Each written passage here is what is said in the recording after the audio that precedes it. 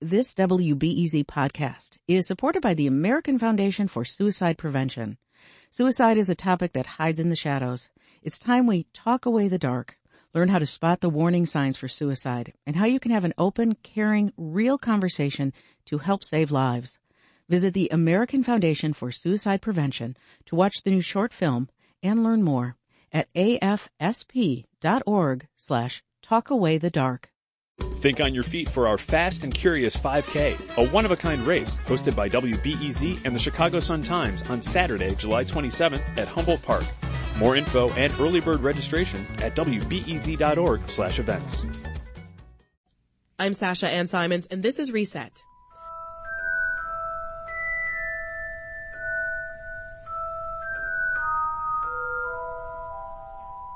I don't know about you, but the only snowy owl that I've seen is Hedwig from Harry Potter. But this time of year, it's sometimes possible to see one of the majestic birds right here in the Chicago area, in the wild. Their unpredictable migration cycle, known as an irruption, pushes the birds south from the Arctic tundra through Canada, and if we're lucky, into northern Illinois. To learn more about snowy owls and their so-called eruptions, we sat down with two bird-watching experts. Edward Warden is president of the Chicago Ornithological Society, and Stephanie Beilke is senior manager in conservation science at Audubon Great Lakes.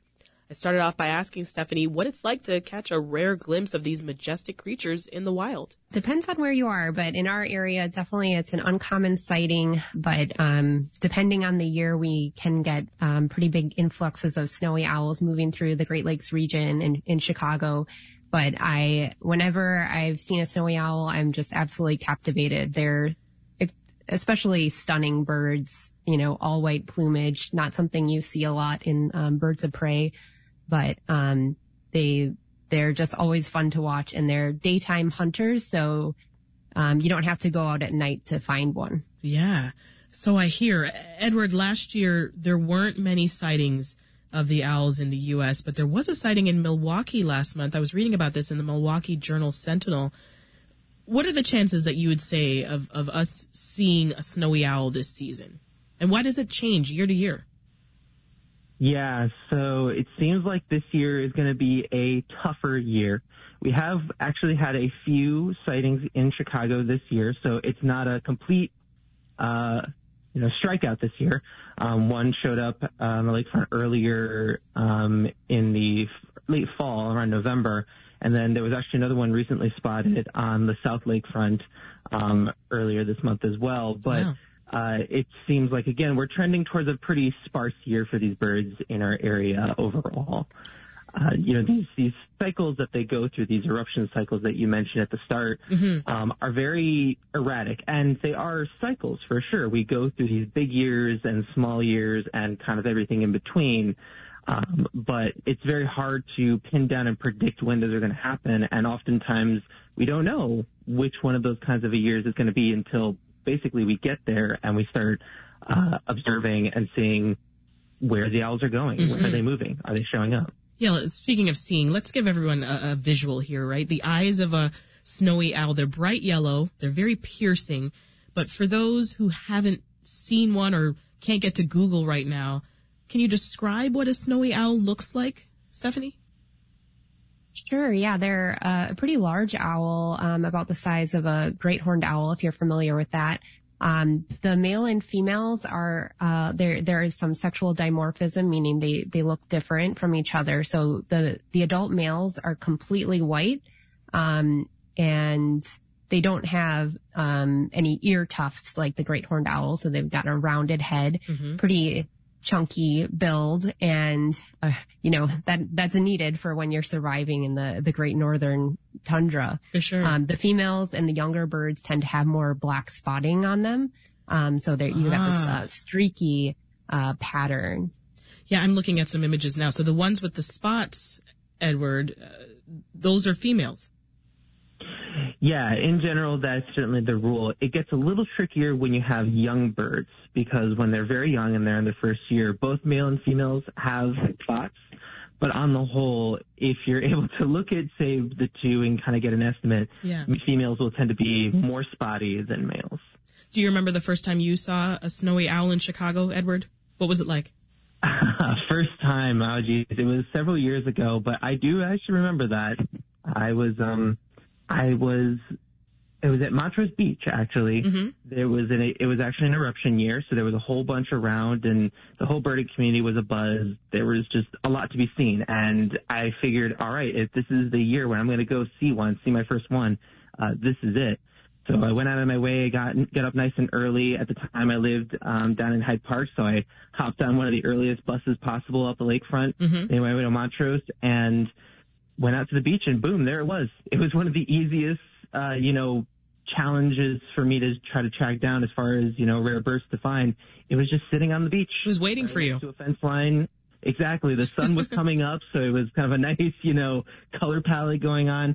It really was just one of those things where, you don't, even knowing what you're looking for, you don't really expect it.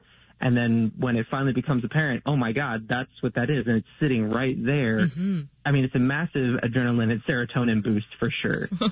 Oh, it sounds like it for sure. And Stephanie, I want to make sure we all understand here, right? Yes, birds migrate, but Arctic creatures like the snowy owl, I mean, they're well suited for these cold temperatures, right? So I'm curious, why do they fly to the south? What reason do they have? Yeah, so there's several theories that it is related to food availability. It's still, being investigated, and they're difficult birds to study, being so far north and difficult areas to get to for sure. But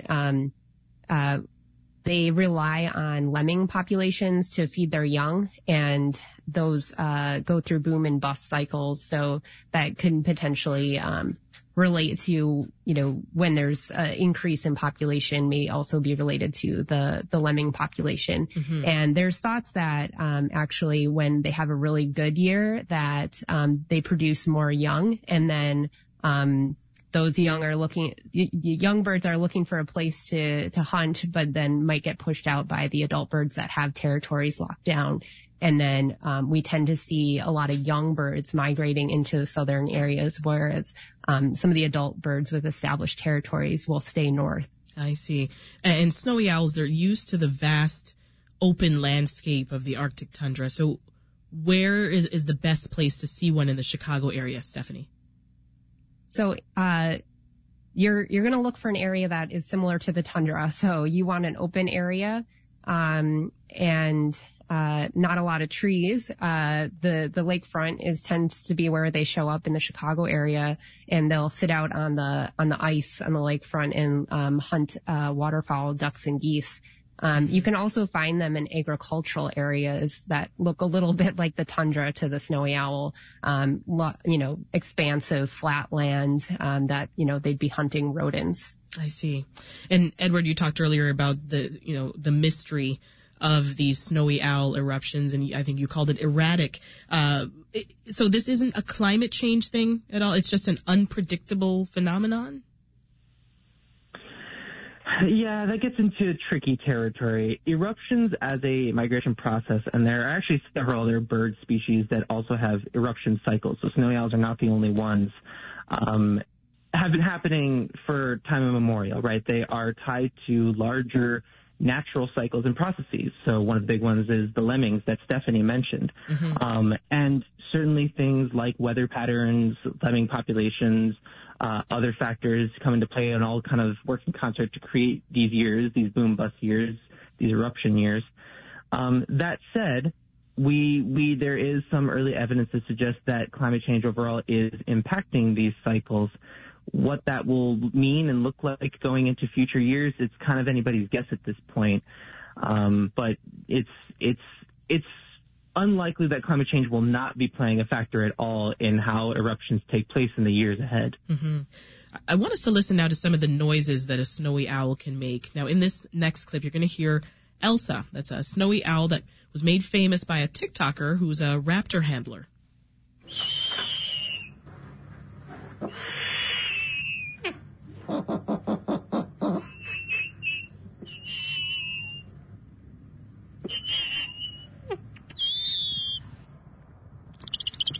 Can you tell us a little bit more about these owl calls, Stephanie?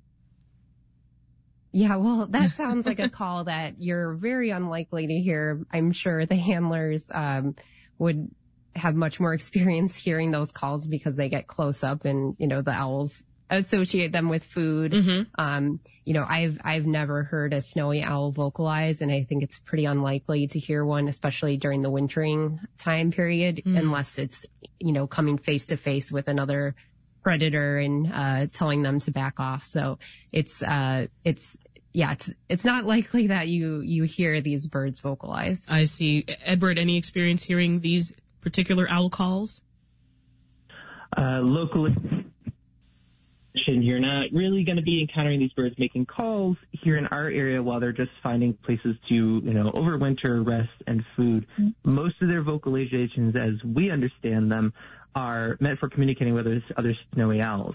And so sounds like you heard there are primarily going to be, like Stephanie said, probably associated with food. Or if you have on a nesting territory, the mates will work together to bring food while one sits on the nest, and they'll communicate that way. Yeah, and I usually think of owls as nighttime birds, Stephanie, but I do think it's pretty cool that the snowy owls, they're out during the day.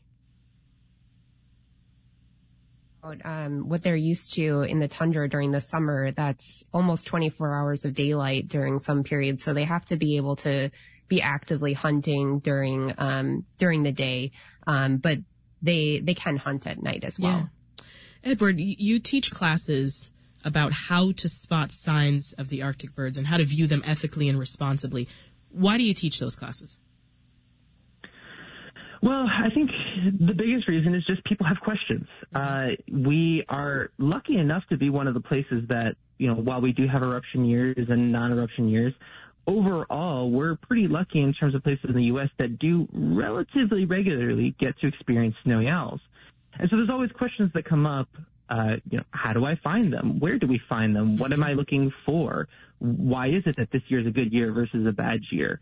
And then certainly, how can we go seek them and enjoy their presence responsibly? Because unfortunately, it is possible through our interactions with them and while they're here to over-harass them, cause them discomfort, and potentially harm their ability to survive through our presence. Yeah. So we do these classes every year during the winter, regardless of whether or not it's a big year or not for these birds, because there's always that chance. There's always that opportunity, and we want to make sure that if you're going to be going out looking, doing your part to try to see these birds, that you're able to do so with all the, all the knowledge available and in your back pocket. Yeah. Well, to that end, before I let you both go, give us, best practices when viewing snowy owls. I mean, is it the same as normal bird watching, or are there specific considerations? You can go first, Edward. Yeah, I think, when dealing with birds, owls, wildlife of any kind, it's always good to think about basically how would you treat your fellow human. Would you like it if somebody got up in your face in your business uninvited? Probably not. We all have a sort of space, a bubble around us that we'd like to maintain, and birds are the exact same way.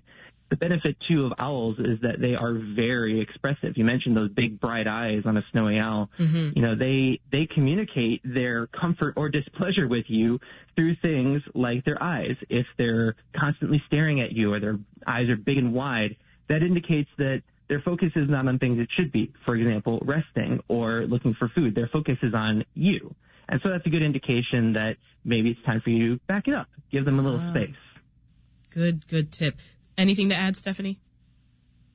Yeah, definitely just emphasizing that these owls, they're not used to people, where they've come from, especially the young ones, may have never come across people before. So they might act as though, or you might think that you're not bothering them because they just have not encountered people before, but it's really important to just give these birds space and, get a good look, but you can use binoculars or a spotting scope from a safe distance without bothering them.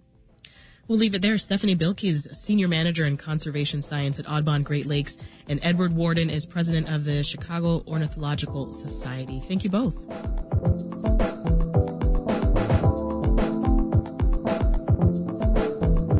This episode of the Reset Podcast was produced by Landon Jones. It was edited by Dan Tucker and Meha Ahmed. We bring you the latest news happening around the city to keep you in the loop every day. Now, if you enjoy our conversations, consider giving us a like and subscribe to the pod. That's it for the Reset Pod for now. Thanks for listening. I'm Sasha Ann Simons. Have a wonderful holiday weekend. Hi, it's Terry Gross, the host of Fresh Air. We bring you in-depth, long-form interviews with actors, directors, musicians, authors, journalists, and more. Listen to our Peabody Award-winning Fresh Air podcast from WHYY and NPR.